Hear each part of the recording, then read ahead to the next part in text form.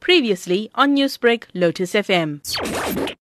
On Saturday morning, around about 20 minutes past 10, we were alerted by the Metro Control Center that a woman had collapsed on the Skeleton Gorge route above Newlands Forest on Table Mountain.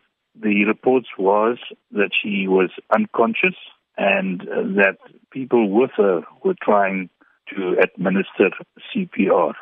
We immediately dispatched 2 paramedics in a vehicle, and they drove up a jeep track from Constantia Neck into the back of Table Mountain, which would have brought them the closest to the top section of the Skeleton Gorge route. By the time they reached the patient, there was no improvement in her condition, and whilst they also did their best to revive her, they were not successful. And Johan, how was the body of the female hiker removed from the mountainside?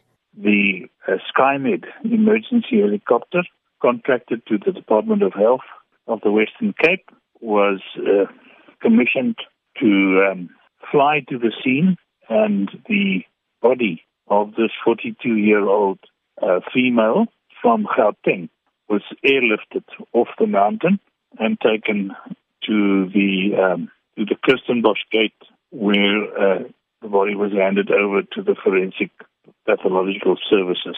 The cause of death is unknown, and it will most probably be determined by way of an inquest.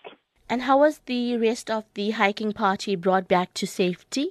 The vehicles which we used to send the paramedics and other operatives into the mountain were then also used to bring the rest of her party down and take them back to where they had parked their vehicles.